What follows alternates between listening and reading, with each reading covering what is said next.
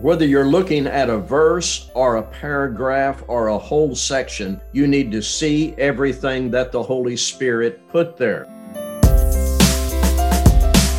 Welcome to Working with the Word, a weekly podcast designed to equip you with the skills and confidence for deeper daily Bible study.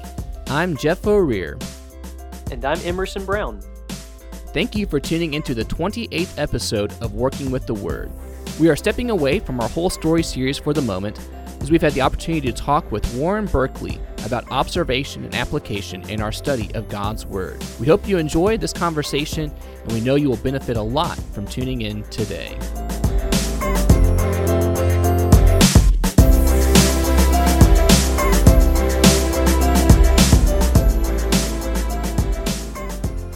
Well, good morning, everyone. This is Jeff O'Rear from Working with the Word with my co-host Emerson Brown. Today, we are very excited to have Brother Warren Berkeley with us to talk about Bible study. As we prepare for these interview episodes, we usually ask our guests to provide some type of short bio and an email for their introduction. Brother Warren replied yesterday, "A short bio should be easy. I'm a short preacher, and I've been short for about 74 years." So along with possessing a great sense of humor, Brother Warren has been preaching for 51 years, the past 31 of those with the Laurel Heights Church in McAllen.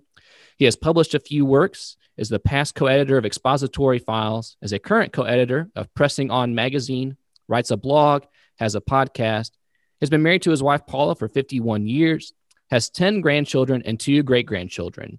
We are extremely excited to have Brother Warren with us today because he is such an excellent Bible student and Bible teacher who will help us to grow in our own disciplines of Bible reading and Bible study and help us to know God better through his word. Thank you for joining us, Brother Warren. I really appreciate it. I've listened to some of your work, and I'm privileged to be a part of it. Well, thank you. One of the things we've talked about on our podcast, Jeff and I have talked about how to grow deeper in our Bible study, and particularly through the steps of observation, interpretation, and application. So today we want to get your thoughts on particularly observation and application, but we want to start with a really general question. Why do you think it's important that we study the Bible to begin with? Well, it is our lifeline with God. I think it is ill-advised for anyone to talk about a relationship with God or following Jesus Christ without connecting that and basing all of that on God's revelation. So it is our lifeline in our relationship with God. If we ever get away from it, we get away from our relationship with God. God has communicated to us, so relationship with him on his end involved his communication with us and his display of love and mercy. On our end, we are receivers, and we are receivers of his grace and mercy as we read about Christ and as we comply with what God asks us to do written in his word. Yeah. Are there any passages that just immediately come to mind when it comes to the importance of Bible study or the importance of God's revelation to us through the written word? What passages come to mind that convey that importance? I usually think of Ephesians chapter 3, especially the phrase where Paul said in verse 4, "When you read this, you can perceive my insight into the mystery of Christ." So if I want to know about Christ and the mystery, and the word mystery there is in the sense of God's plan, if I want to know all about that, I'm going to have to read. If I can't read, I'm going to have to listen to someone read. So that is one passage that immediately comes to mind in Ephesians 3 and verse 4. And then perhaps the other one would be the opening statement in the book of Hebrews, where it says, God has spoken to us by his Son. Well, the immediate question is, am I listening?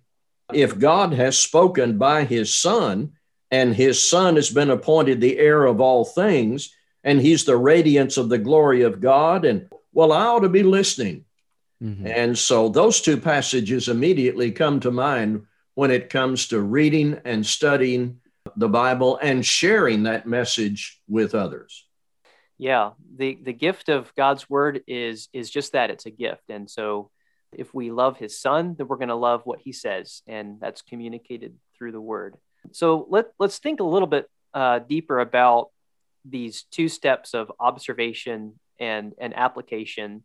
Jeff and I have talked about observation, opening your eyes, trying to see what's there in the word. Why do you think this is an important beginning step as we try to read what God says and understand it? What are we trying to do when it comes to observation? We need to see everything that's there. Whether you're looking at a verse or a paragraph or a whole section, you need to see everything that the Holy Spirit put there. Observation is not just about opening the Bible and looking at a page. That's an interesting page, or looking at a verse and just saying, boy, I like that verse, or a word. It's about everything the Holy Spirit put there for us to observe. Observation has several dimensions or levels. One of the early books I read about Bible study, Living by the Book by Howard and William Hendricks. And when he talks about observation, he refers to Psalms 119, verse 18. Open my eyes that I may behold wonderful things from thy law. And Hendricks gives things to look for. And it helps you break observation down into its components. Look for what is emphasized. Look for the main idea. Look for what is repeated. Things that are related to what went before and what's going to come after, things that are alike and things that are unlike. So observation involves a full view of everything the Holy Spirit put there for us to see about a word, a verse, a passage, or a section. Now, I offered those as examples to stress that observation is more than just a casual look at a page or a passage. And, I was in music for several years, and I think Jeff was, maybe Emerson, you were. Can you imagine looking at an orchestral score or sheet music and looking at an individual note and saying, man, I like that note. That's a B flat. I'm going to have a recital. And I'm going to entertain the audience, and I'm going to play that B flat. Well, that's not what the composer of the piece had in mind at all. B flat is a part of everything else that you observe and learn, and in the case of music, you would play. I've also heard context described in terms of microscope, telescope, and binoculars. And I've heard context described in terms of literary context, what's there on the page, immediate context sometimes, and then broader, more general context where you look at what came before and what came after and what was the setting. That's all involved in observation. Mm-hmm. So just by talking about all of that, I think you've addressed that there are many layers to it, and you're helping us to understand that this is not going to be just a 4-minute read of one little paragraph or of one particular page. There probably isn't a hard, fast rule about how long we would spend in observation. But if someone asked you, how long do I need to observe something like Ephesians 3 or that first paragraph of Hebrews 1, what might you say to that person? Well, what I do, I look for the main idea. And sometimes that'll take me a moment or two. Sometimes it may take me years. It depends on the passage. Mm-hmm. Sometimes when I do observation, at first glance, I can pick up the main idea. Can I give you an example from 1 John chapter 4, verses 1 to 6? I'll read the familiar part of that. Test the spirits to see whether they are from God. Many false prophets have gone out into the world. So when I read 1 John 4, 1 to 6, I see the main idea pretty quickly there. The main idea is discernment between truth and error. And John applies that to a very urgent matter prevalent in his time. And that was a denial of who Jesus is, particularly his humanity. And then John comes back in verse 6 and he says there is truth and there is error. So now what I've done, I've identified the main idea, discernment. What I want to do is look back into the text and make certain the parts of the passage support that main idea, and to see what John has to say about discernment. So that's not going to take very long in 1 John 4, 1-6. If I'm over in Romans 7 or in Romans 9, first glance will probably not get it. It's going to take more time for me to observe everything that's there. So the time that it takes to do observation is going to depend a lot on the passage. Absolutely. And that's helpful to know that if maybe we feel like we don't get it the first time, it may not be our deficiency. It might just mean that we need to be prepared to continue to observe. Yeah. And one of the things that is hard sometimes in Bible study is having patience that we are going to spend the appropriate amount of time in observation. We want to spend enough time in observation before we start jumping to interpretation and even application, that we can know that we're actually using the passage well, and we're actually using it correctly, that we're seeing everything that's there. And so having the patience to do that is hard sometimes. Particularly hard for preachers and teachers because we operate on deadlines. You got 2 sermons a week and 2 classes a week and some other stuff that you do. And so it's tempting to sit down and schedule everything, but sometimes you just have to spend more time to see everything that's there and make sure your conclusions are authentic.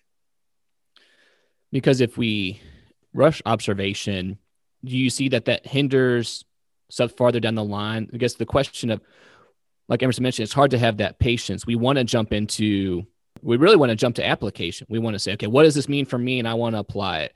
So why spend the time there? What's the dangers or what's the benefits of spending that time in observation? That's like asking, why wait for the doctor to get lab results? Just give me some medicine you've got there. Care is what this is about. If you're going to take care in regard to your physical health, you need to take extraordinary care in regard to your spiritual health. And so the starting place in good Bible study isn't application. It is observation. And I usually include interpretation in that, but you can read that separately. You have to see what's really there.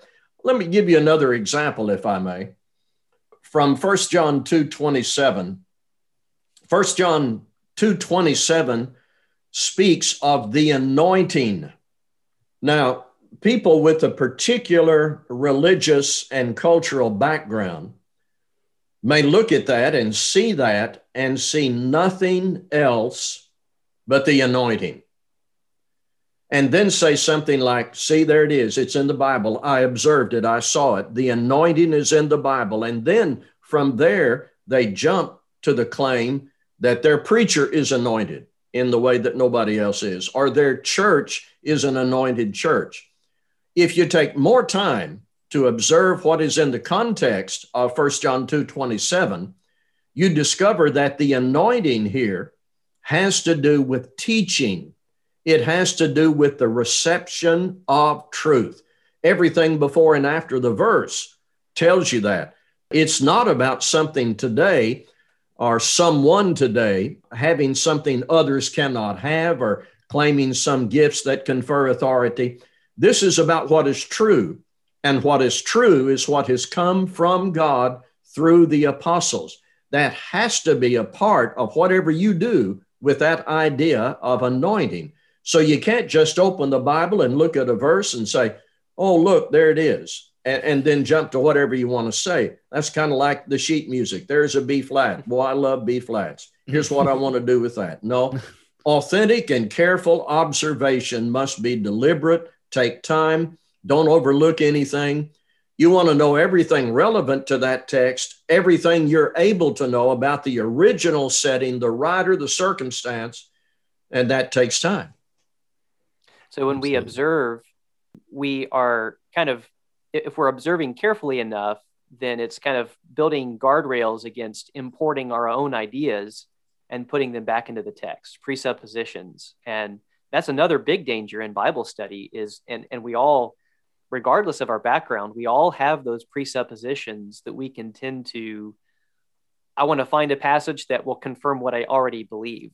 And that's kind of what we're talking about in Bible study, is how do we keep ourselves from doing that? If there were a switch here and you could turn the switch and your previous knowledge would go blank, that might seem to be good. However, we need to have that previous knowledge, but not be so locked into it that we impose our previous knowledge on what we're looking at. Previous knowledge is a part of your personal context. Mm-hmm. You know, there's literary context, immediate context. Your previous knowledge, you know some things about a passage before you read it because of your previous Bible knowledge, but you don't want to be so locked into what you've heard before that you're not open to discover what's really there. That's a good point. Absolutely. So as we think about, at some point then, we don't want to just stay in observation for forever. We do need to move into application.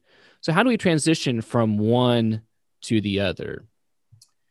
Here's what's happened over and over in many different settings, and it just shouldn't happen. In a class or in a group, a verse is read. A guy gets up, Bible class at a church building or in a home, a group study, and a guy gets up, he reads a passage, then he goes back to verse 1 and he reads verse 1, and then he points to the first person on the first row and he says, "Mary, what does that mean to you?" And Mary responds with comments that are personal, subjective, but often without observing what the writer meant for his readers at all. This may be the first time Mary's ever heard that verse, but she's going to read that verse and she's going to be therapeutic personally. Well, here's what that means to me, but she's not getting to the heart of Scripture. That's not application. That's imposing your personal circumstance onto a passage based on how you feel in the moment. Mm-hmm. But then the teacher of that class will do something again. He'll say, "All right, thank you, Mary. Bill, what does that verse mean to you?" And here's what Bill says. I've heard it. "Well, it says what it means, and it means what it says." Are we not so enriched spiritually now? So you have to go back, start with the text. Who was the writer? What was the original setting? And carefully and deliberately observe all of that before you move to application. And you want to be certain that your application isn't something you've already decided that pertains to you, but may not be in that passage at all. Have you guys heard Matthew McConaughey preach? No. I don't think I have. He's a member of a big community church in Austin. I think it's called Riverbend. And they will have him read Scripture and teach Bible classes. There's some YouTube videos. And there's no doubt that McConaughey is articulate. And he has some very, very clearly structured ways of thinking and doing things in his mind. And he will read a passage, and he will read a passage well as far as oral interpretation is concerned. And then he'll use that passage to talk about his worldview, his philosophy of life, his way of producing movies, and his structure that's in his head already. That's what we want to avoid. We've got to use the microscope and binoculars and telescope and look all around before we ever go to application. Mm-hmm.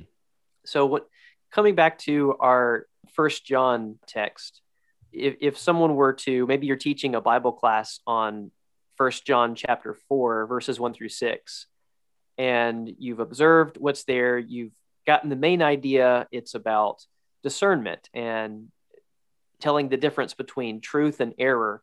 What would be some principles that you would use to make application? So how would you apply that main idea to your life as a Christian today? I would say there has always been truth and error. It's a reality for everybody. It's not just a reality for John and the false teachers and those who were being led away by the false teachers. It wasn't just a reality for the prophets. It wasn't just a reality when Jesus was on the earth and when Paul did his work. It is always a reality. There's truth and error. So everybody will always have to do this. You'll always have to discern between truth and error. And the way you do that is by being, if I may say it this way, anointed with the truth that God has delivered. You are absolutely certain of this. And once you're certain of this, you're able to detect any counterfeit. And then another application I would make would be, we're called to help people discern. If somebody is living in error and they're following a trail that's leading them away from God into false religion, we have obligation there to go back and show them what 1 John 4 says and to help them with discernment. So I've got a personal application. I've got to discern between truth and error, that I'm going to help others, but I can't really get to that until I've observed what discernment is in that passage. Now, some passages do not have a direct application for us. Mm-hmm. There are narrative passages in the Old Testament that do not have a direct application. I'll give you one example. I'm so thankful that when I read Genesis 6, I come away with no obligation to build an ark. Lowe's doesn't even carry gopher wood. Now, there's an indirect application, and that would be the idea of a diligent response of obedience to God about things you don't perfectly understand in the future. And Hebrews 11 helps us with those kind of applications. But there are some passages, narrative passages, there are passages that talk about people going certain places and it has a geographic setting to it. Passages that have no direct application for us. Jesus told the apostles, go to Jerusalem. Well, I can't afford it. And so there are some passages that do not have a direct application, but an indirect application. There is never a time when you ignore context before you get to application, even in Proverbs. Every passage in the Bible has a setting. And if we are hungering and thirsting after righteousness, we're going to take the time to be accurate in observation, and that will just lead us toward application and consistent discipleship. So as we saw just a second ago in looking at that application from 1 John 4, we need to discern between truth and error. That sounds like something that's quote unquote simple. That wasn't some necessarily maybe the mountaintop experience I was expecting to take away from that, maybe in that Bible study. But does simple application mean easy application? Are those two the same things? No, once you arrive after careful study to the destination of application, I think the hard part is the personal challenge of it. Mm-hmm. Mm-hmm. The hard part is not the academic part, putting data in your head.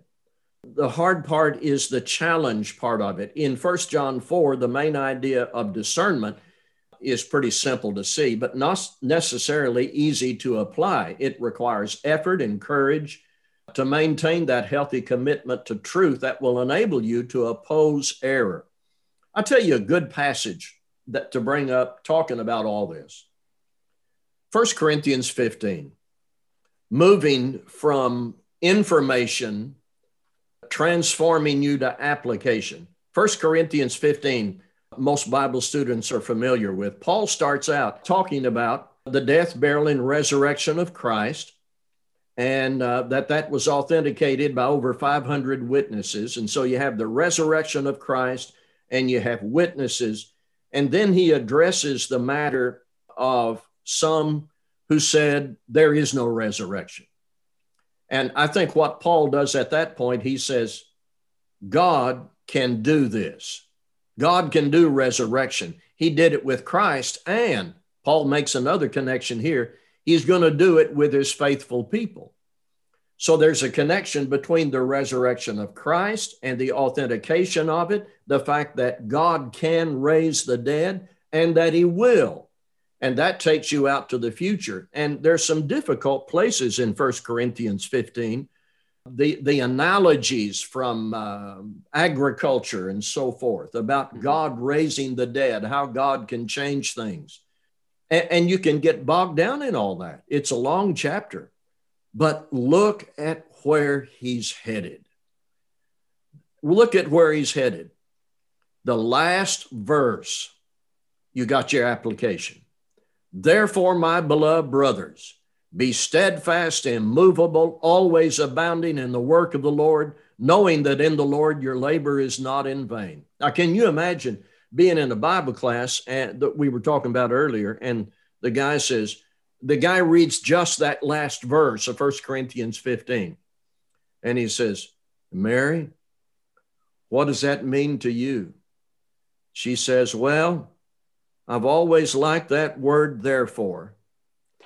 No, you can't do anything with that until you've looked back at how Paul got there. Mm-hmm. And so there's some difficulty in 1 Corinthians 15, but if you hang in there, Paul has a destination. He goes to application. Why should I be steadfast and immovable? Because Jesus was raised, and God will raise his people to glory. I love that chapter because it's such a good pattern for what good Bible study looks like. And it's a good illustration of the fundamental point that that's the direction that our Bible study needs to take. Is we begin with good observation that leads to proper interpretation, but it has to end with application. We can't just stop with the downloading of information.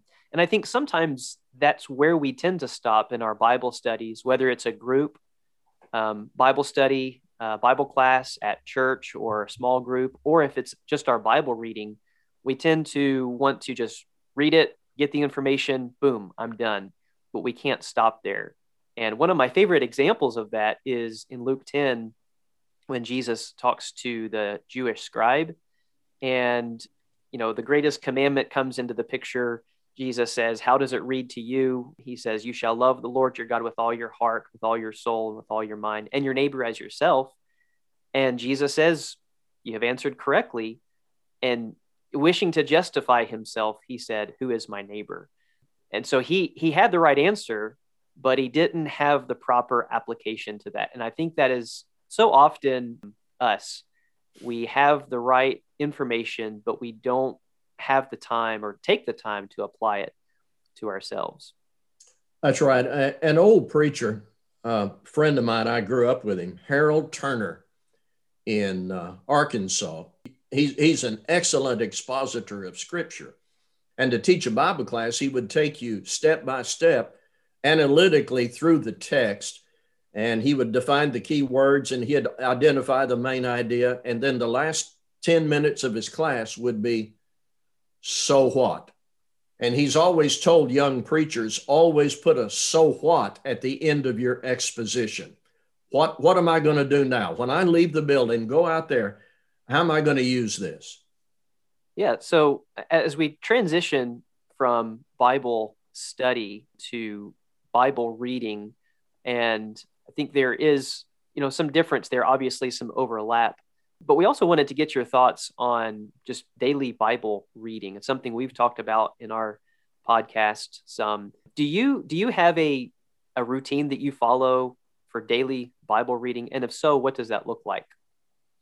Sometimes it looks like me getting behind. I must confess that. Mm-hmm. Many years ago here in McAllen, we started using LaGard Smith's Daily Bible, which is a chronological arrangement of the Bible in a harmony timeline structure. And it is marked according to the calendar. And so if I'm on May the 27th, I open up to May 27, and I read 4 or 5 pages there, and it takes you all the way through the Bible. And in sections of the Bible, in Chronicles and in Matthew, Mark, Luke, and John, where there's repetition, the repeated text may not be there. It's in chronological order. Mm-hmm. And so I try to do that early in the morning, but I do get behind. I get caught up in my deadlines. And when I do, I don't beat myself up. I go back to whatever that day is. I don't try to catch up. And we've been doing this ever since this came out. And I think that was around 20 years ago. It's what most of our people do. We do not make what plan you use a test of fellowship. So we have people in the local church who use other plans. My wife uses YouVerse app on her phone, and it's audio. I tried using other plans. One thing I don't like about this, I don't get to the New Testament till October. Oh, wow. And so sometimes what I like to do is do a New Testament plan. Mark Roberts has some good New Testament plans, and I look around for other plans, but I always seem to come back to this. It's what I'm familiar with. I did a 90-day plan one time. That took an hour a day. And I thought I was reading too quickly, but this is what I usually do. Mm-hmm. Just briefly to that, is there something we can do in getting caught up in we're reading too slowly or too quickly? That sounds like, 4 or 5 pages a day, you said, with that particular arrangement. What would be something that, if we're trying to build good habits and we don't want to overfeed ourselves, we also don't want to underfeed ourselves, what would be a good starting point? Well, in terms of, you're talking about in terms of pace, I think. Sure. Yeah. Yeah. I think you do a quick read for your daily Bible reading. Don't get stuck. When we first started this about 20 years ago, and all the members had a copy, my phone would ring all the time, and somebody would be over in Leviticus, and they'd be stuck. Mm-hmm. And they would say, boy, that really is strange what they had to do. Can you explain that? And I'd try to explain it, and then a few days later, they'd be somewhere in 2 Kings, and why did he do that?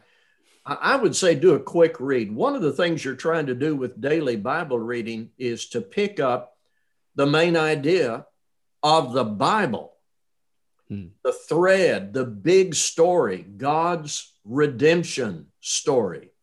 And if you do a quick read, you can go back later and navigate some of those difficulties and oddities, but do a quick read. And another thing you're doing, you're picking up the timeline. Mm-hmm. And you get more familiar with the timeline when the preacher gets up and he says, when the Jewish exiles came out of Babylon, you pretty much know where that is. And right. you pretty much know where he's going with that. So my idea in daily Bible reading is don't get stuck. Just get the reading done. Sounds good. Towards the end of last year, you released a series of videos. I believe it was on the Laurel Heights Facebook page. Wasn't that right? You had 7 P's of Bible reading. Could you talk just briefly about what those are? And we'll probably post a link to those videos or where people could find them if they wanted to catch them up more. But what's that all about? Okay, I'll try to send you something, maybe a Google folder that will have those in there, and you can share it as you see fit. At the end of each year, in the beginning of each year, I try to talk to our members here about daily Bible reading, and I try to do it differently every year. I used to have one sermon, and every December, and I could see people kind of settling in, Here comes the sermon on daily Bible reading. So I decided that I needed to vary that. I needed to do something different every year to get people interested and reminded of the task as the year begins. So I came up with these 7 things. Purpose. What is your purpose? Is it just to mark off that you read? What is your purpose? Your plan. What plan you're going to use? Always accompany it with prayer. Persevere. If you miss a day, don't go back and try to catch up. Just keep going. Sometimes it will be necessary because of what's happening in your life to pause and ponder. You get over into the book of Proverbs, no matter what's going on in your life, you're going to read something in Proverbs that'll pull a trigger in your life. Mm-hmm. And you might want on those occasions to pause and just do some inner reflection about that. Pause and ponder is what I call that.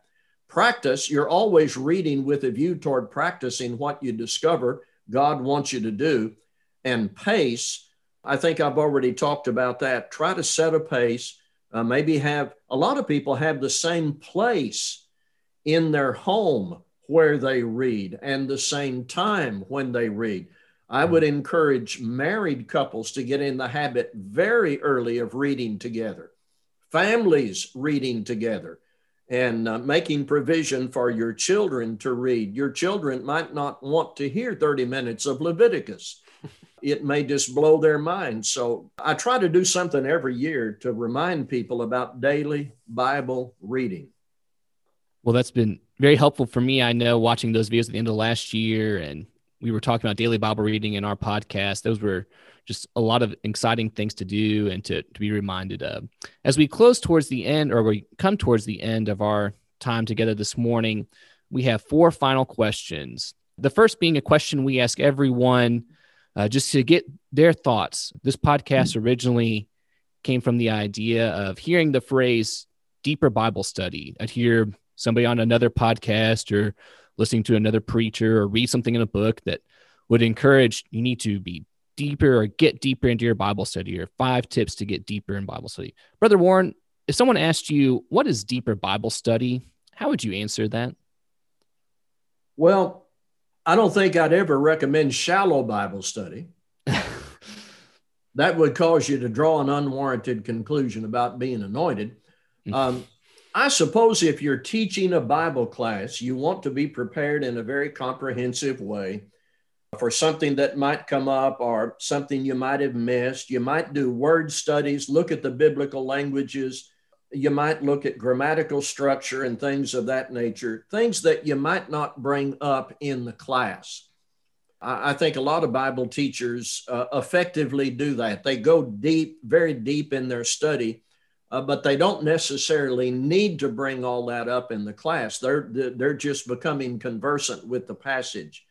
I think the kind of depth that all of us should be interested in is spiritual depth, personal spiritual depth. That should be what we're looking for, not academic collection of data.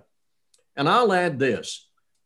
It is possible for a Bible teacher or preacher to go so deep that he can't be found by his audience. He can't be found by his students or listeners. He's at the bottom of the sea, and they're up on the surface looking for him. Where'd he go? What is he talking about? How is this going to help me? So I think we need to take that word deep and emphasize that the depth that we're all after, preacher, teacher, member, is spiritual depth. And that's more about application than it is academic collection of data. Absolutely. If you had to pick your favorite Bible character as of today, and you can't say Jesus, who would you say is your favorite Bible character? Barnabas. Oh, that's a familiar answer on this program. Why Barnabas? I'll tell you, I think this last year, Barnabas and his attitude has become very popular. We want to encourage people. People are down after this year and a half. And so we need a proliferation of that Barnabas factor all over. So you didn't even give me a hint about what this was going to be, where this was going to go, but I didn't hesitate. You didn't hesitate a second with that. No. That's right. Now, you thought I was going to say Zacchaeus, right? Maybe. The short deal. Yeah. You know, Randy Harshbarger, bless his heart, he's doing better now. You know, he is. Yep. Been sick. He's doing better. But he was speaking at the Florida College lectureship one year, and he called me Zacchaeus from the podium. So I guess it'd be Barnabas, and then if I had a second choice, it'd have to be Zacchaeus. Well, there we go. Let's see if there's as much hesitation or a little hesitation with this one. What about your favorite Bible book as of right now? Favorite Bible book? Oh, there's more hesitation. I think it would be Philippians. Maybe for part of the same reason. Been pretty easy to lose your joy the last year and a half. Yeah. We do goals every year at Laurel Heights, and we're just taking our goals right out of Philippians. For example, forgetting the things that are past and reaching forward to the things that are ahead. So I think it would be Philippians. Philippians is just, it's joy from start to finish, but without any compromise about living according to the word of the Lord. Philippians would be it. There we go.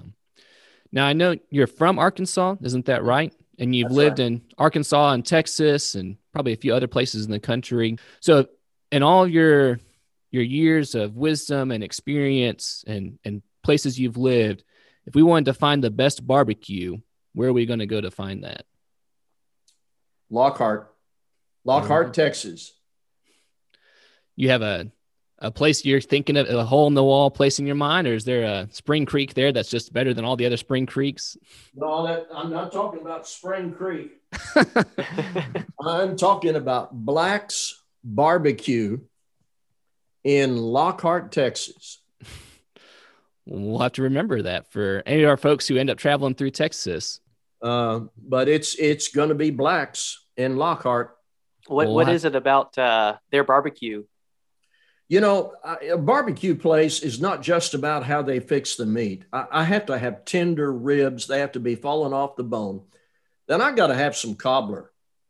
I got to have some casseroles.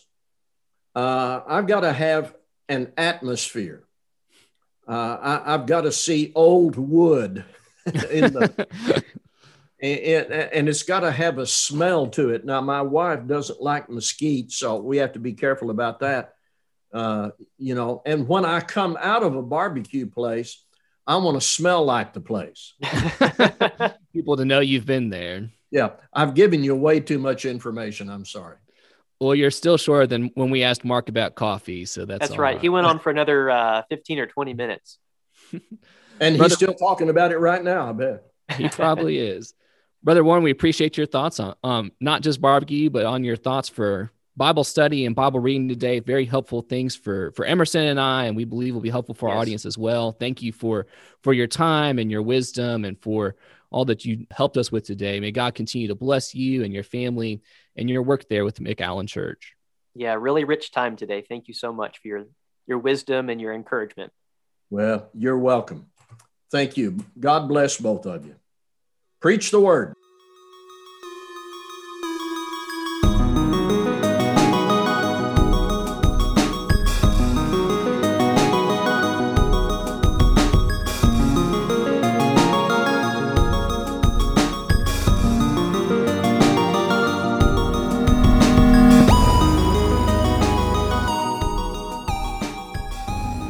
Well, Emerson, as we come out of our conversation with Brother Warren today, what's your one thing from our discussion?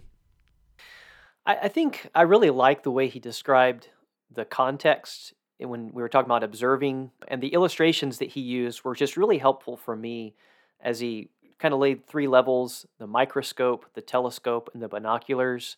It's just helpful to see that there are different levels of context, and even when he was talking about our personal context, that it's we all have a personal context, and we have to be aware of that, but that's not what determines the meaning of the text. It's what we see in the passage through the microscope, telescope, and binoculars. And also the B-flat illustration was just really helpful. You know, we can't just pull a verse out and say this is what it means, because there's other notes. There's an orchestra that's playing as we're reading the Bible. And so that was really helpful to just think about how he described the context with those illustrations. Mm-hmm. What about for you? What stood out to you? I think when he was talking about observation early on and just mentioning how observation relates to looking for everything the Spirit says in a particular passage, or looking for everything the Spirit is revealing in a particular passage, particularly, wanting to find that main point and trying to see how the rest of that passage builds up to that point, and knowing that observation is not just looking at it, it's about identifying lots of stuff. And I know we've talked about that before on our program, but it was helpful to hear him talk about it and to be reminded of that particular point about looking for the main point. So, And so to our listeners, we want to leave you with our challenge. What is your one thing? As you were listening to Brother Berkeley talk about Bible study or Bible reading, what was it that stood out to you the most about Bible study and Bible reading? And more importantly, how will you implement that today? Thank you for tuning into Working with the Word today. We again want to express our thanks to Brother Berkeley for joining us for this discussion. We'll have lots of resources where you can find more about Brother Warren and the work that he's doing or has done in our show notes, as well as some resources he's recommended to us. If you're interested in finding those series of videos he did about Bible reading from the end of last year, I believe you can go to the Laurel Heights Facebook page and find those on there. Or if you're interested in getting that in a Google Drive form, you can reach out to us and we can share that with you. Next week, we'll be back in our discussion of the whole story, talking about the book of Acts, coming off of the Gospels from our episode before this, and seeing what we learn about Jesus in there. We're picking up with the sequel to the Gospels, we could call it. We're thinking about our TV show illustrations we've been using sometimes, but we're still looking for just that International Space Station level view of the book of Acts and what's going on as it fits into the whole story. Until then, if there are other questions or topics or books of the Bible you would like for us to cover in future episodes of Working with the Word, you can find and reach out to us on Facebook and Twitter at Working with the Word, on Instagram at workingwiththeword.podcast, or send us an email to workingwiththewordpodcast@gmail.com. That's all one word, workingwiththewordpodcast@gmail.com. So until next time, may you grow in the grace and knowledge of our Lord and Savior Jesus Christ.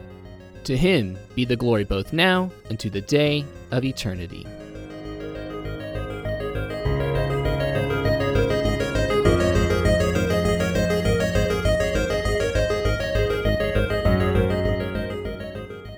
Am I doing okay on time? Yeah, okay. There's no time limit, so you're all good with that. Okay, we'll stay till about 11. Paul starts out talking about the death, burial, and resurrection of Christ.